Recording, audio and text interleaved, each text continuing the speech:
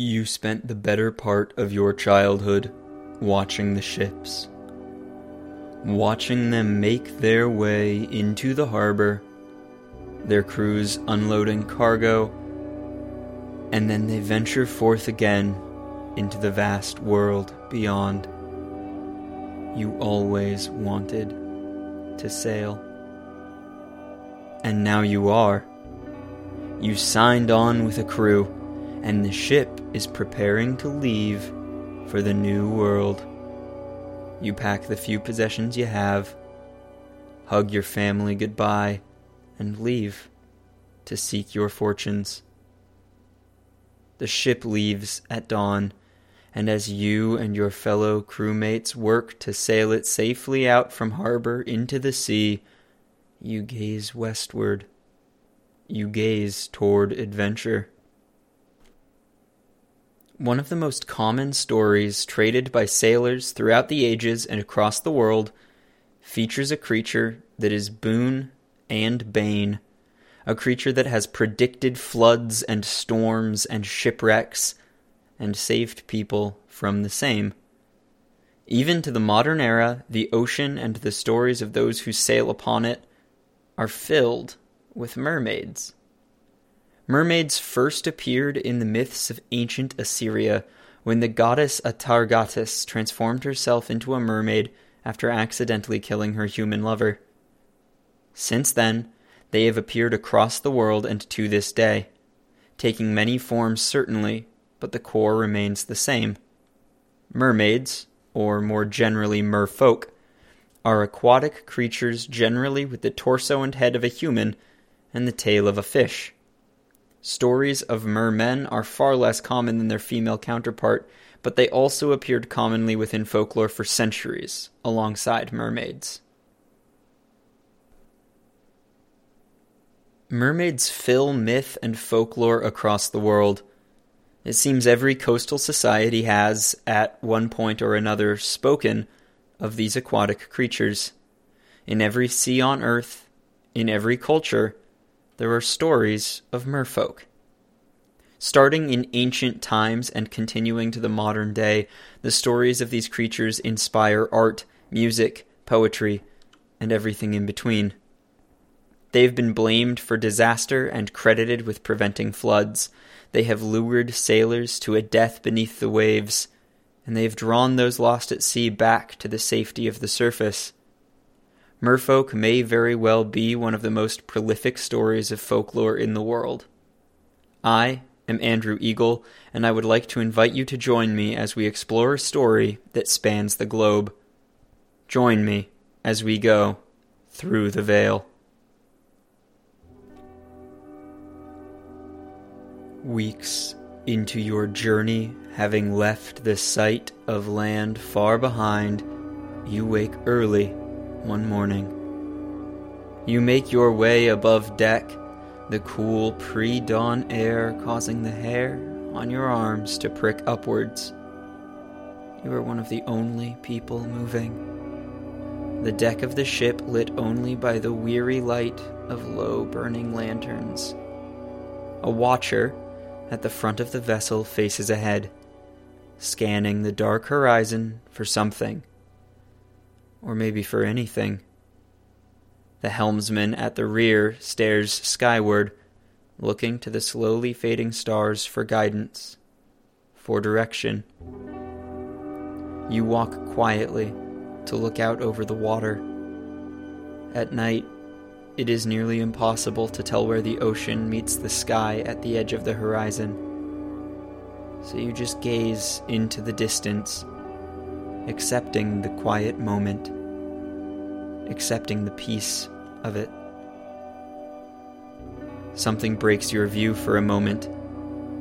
A small shape crests somewhere in the distant waters. It breaks the surface long enough for the faint moonlight to gleam off before vanishing again into the slow-shifting sea. You squint out at the place, trying to gauge if you actually saw anything at all. Could have just been a reflection, catching an odd angle and reflecting off the water. You almost convince yourself it was nothing. You almost turn away to return below deck, but then you see it again, this time closer. Much closer. The figure breaks the water, lifting out nearly a meter. In the faint light, it's impossible to see details. They are maybe 50 paces away, but that was impossible. Nobody could be swimming out here in the middle of the ocean. Still, you could not question your eyes, nor could you question your ears when they opened their mouth and sang the most beautiful song you can imagine. Beautiful enough that your very thoughts washed away, too troublesome, too distracting from this perfect sound. The first depictions of creatures with human upper bodies and the tails of fish appear in Mesopotamia and are dated back to sometime around 1830 BC. The oldest of these depictions were almost exclusively mermen, but occasionally a mermaid would appear as well. Both were associated with protection. The first stories were of Atargatis from Assyria and made their way to Greece. One of the most popular mermaid stories claimed that Alexander the Great's sister, Thessaloniki, turned into a mermaid after her brother's death. She would ask sailors passing through the Aegean Sea, "Is King Alexander alive?" And any who answered, "He lives and reigns and conquers the world," were rewarded with calm waters and safe travels through her domain. Any other answer would cause her to become enraged, and she would conjure a powerful storm that would threaten or destroy the ship. The stories of mermaids continued in Greece and were recorded in the Natural History by Pliny the Elder, where he claimed sightings off the coast of Gaul. It was during this period that mermaids first began to be associated with the Greek siren, a creature that would bewitch sailors with its beautiful song. Mermaids continued to show up in stories all over the world. Several of the tales in the 1001 Nights involve societies of underwater creatures dwelling beneath the sea. They were meant to be a society opposite to those on land, and were sometimes involved in the quest to find the herb of immortality. Around 1078 AD, we find the first mermaid depiction in England, a carving on the Norman Chapel in Durham Castle. The folklore of the British Isles also opened up mermaid lore to include the possibility of them swimming up rivers to lakes. The Irish had their own variants on mermaids called Merrow. The Scottish had a freshwater mermaid known as a Sieg. Although most mermaids in the region were omens of misfortune, the Isle of Man was the exception. Their mermaids, known as Benverre, were quite friendly and are often represented offering assistance or gifts in exchange for offerings made by humans. You don't realize that several of your crewmates have joined you at the edge of the vessel. How could you pay attention to something so trivial as them? This masterpiece, this perfect sound fills your mind entirely. You barely notice the captain arrive on deck and join the rest of the crew, just standing and listening in awe of this creature. No, not this creature. These creatures. There are more. At least 3 flutter in and out of the water, taking turns singing their mesmerizing tune. You can't help but watch their strange dance. Their song compels it. Even if you noticed the helmsman and the watchman had abandoned their posts, you could not have worried. The song would have prevented it, but you did not notice. Even if you looked away and saw the dark shape of the rapidly approaching storm, you could not have worried. The song would have prevented it. But you didn't turn around, not even when the wind picked up and the rain began to fall, not even when the sails ripped under the gale and some of your crew went overboard. No. None of that broke the siren song of the mermaids. Only when the ship jolted against the two large waves and began to break apart were you able to fight free of the song's influence. As you were already falling into the storm-roiled waters below, you fight and fight against the storm, struggling for every breath. Something hits you, a piece of the ship maybe, and the world slowly fades, the dark water fading to black. Your last thought, a simple desire to hear the song one more time. The haunting beauty of it leaves its mark. Moving forward in time, we find mermaids appearing in one form or another in folklore across many countries. In Eastern Europe, rusalkas are freshwater spirits that represent temptation and treachery, and often are related to the stories of Greek sirens. They are sometimes depicted as the ghosts of young women who died a violent death, often by drowning. They are found in the folklore of Russia, Ukraine, and Belarus. In Korea, stories are told in coastal towns and villages. In one, the mayor of a town saved 4 mermaids from a fisherman. In exchange, the mermaids brought the town prosperity. In another, a mermaid named Sinji warned fishermen of impending storms, where the villagers believed her to be a goddess of the sea. Chinese mythology, recorded in the Classic of Mountains and Seas dating from the 4th century BC, includes mermaids, and they appeared again in the 15th century in a story about a mermaid who would cry tears that would become pearls. Mermaids are featured in the Cambodian and Thai versions of the Ramayana. It tells of a mermaid princess who tries to prevent the construction of a bridge, but ends up falling in love with the man who is building it. In Central, West, and Southern Africa, there are stories of Mami Water and Maneli, water spirits that are most often female and are considered diabolical, spending their time luring men to their deaths. There are examples in Cameroon, the Caribbean, Brazil, Japan, and more. Nearly every culture has told stories about people of the sea. And of course, who can forget one of the most famous examples of a mermaid tale? A story that has found profound fame. The Little Mermaid by Hans Christian Andersen. You struggle to recall what happened. You remember waking up aboard the ship. You remember going above deck.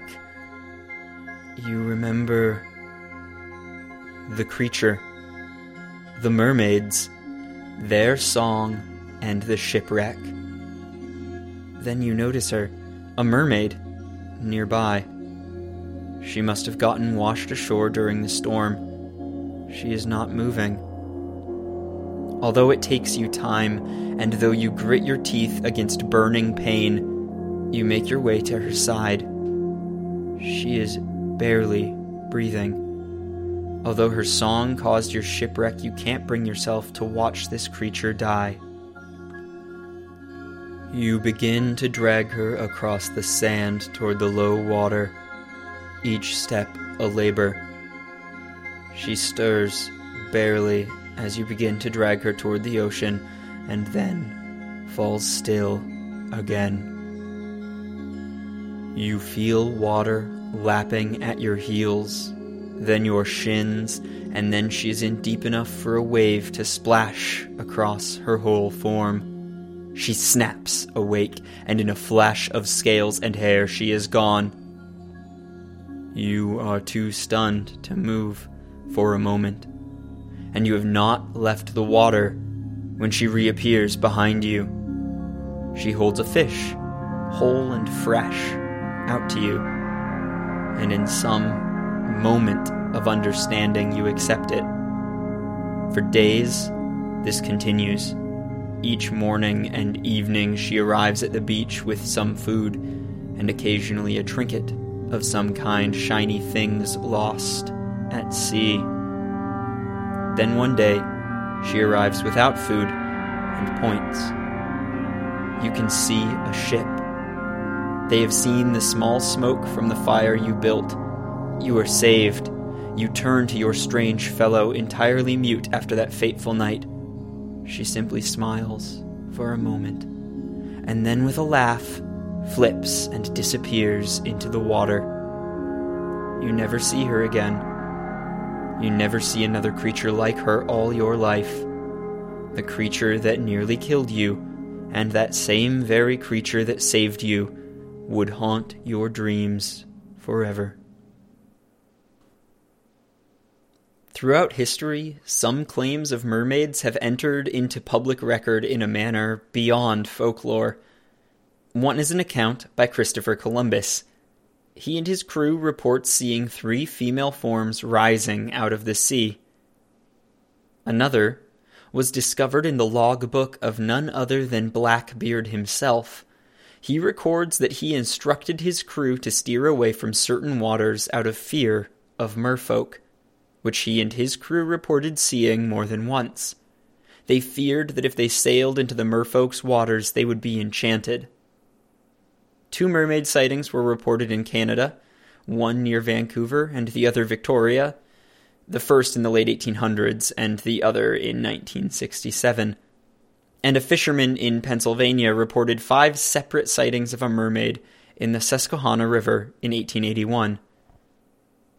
Accounts of mermaids are certainly far less common now than they were long ago, but that does not mean they have stopped. In August 2009, dozens claimed seeing a mermaid off the coast of the Israeli town Kiryat Yam, which subsequently offered $1 million to anyone who could prove its existence. The award remains unclaimed. And even more recently, in February of 2012, in Zimbabwe, work stopped on 2 reservoirs abruptly one day. The crews stated that mermaids had chased them away from the work sites and were preventing the resuming of work. Certainly, some mermaid claims have been entirely disproven, perhaps the most famous example being the Fiji mermaid. Fiji mermaids were featured in carnival sideshows and grotesqueries. They were most commonly the skull and upper torso of a juvenile monkey skeleton attached to the lower half of a large fish so as to appear like the form of strange merfolk. Although they were popular for many years, Fiji mermaids are strictly hoaxes. Although most of these strange exhibits are relegated to the past, pictures of a number of modern Fiji mermaids circulated online for a time following a 2004 tsunami. They were claimed to be among the items that washed up during the crisis. Mermaids have taken many forms and found their way around the world. They have been a blessing and a curse, luring sailors to their doom and guiding them safely away from it. They have saved villages, wrecked ships, mesmerized and inspired fear. Some art show them as lovely and friendly, and yet they terrified Blackbeard and his crew so much they sailed around the merfolk. Like so much in folklore, mermaids are not one thing or another. They are both. They are a combination that reveals something about our relationship with the world. So the next time you find yourself on the beach or out at sea, keep an eye on the horizon and at the waters below. You never know if what comes next will help or hurt. I hope that you enjoyed this episode of Through the Veil and that you choose to subscribe to hear new episodes weekly on whatever platform you so choose. Each week, we will continue our exploration of folklore, myth, monsters, and magic. If you enjoy the show and you have topics you would like to hear covered, please email me at throughtheveilpodcast@gmail.com or reach out on Twitter. You can find me at ThroughVeil. And as always, thank you for listening.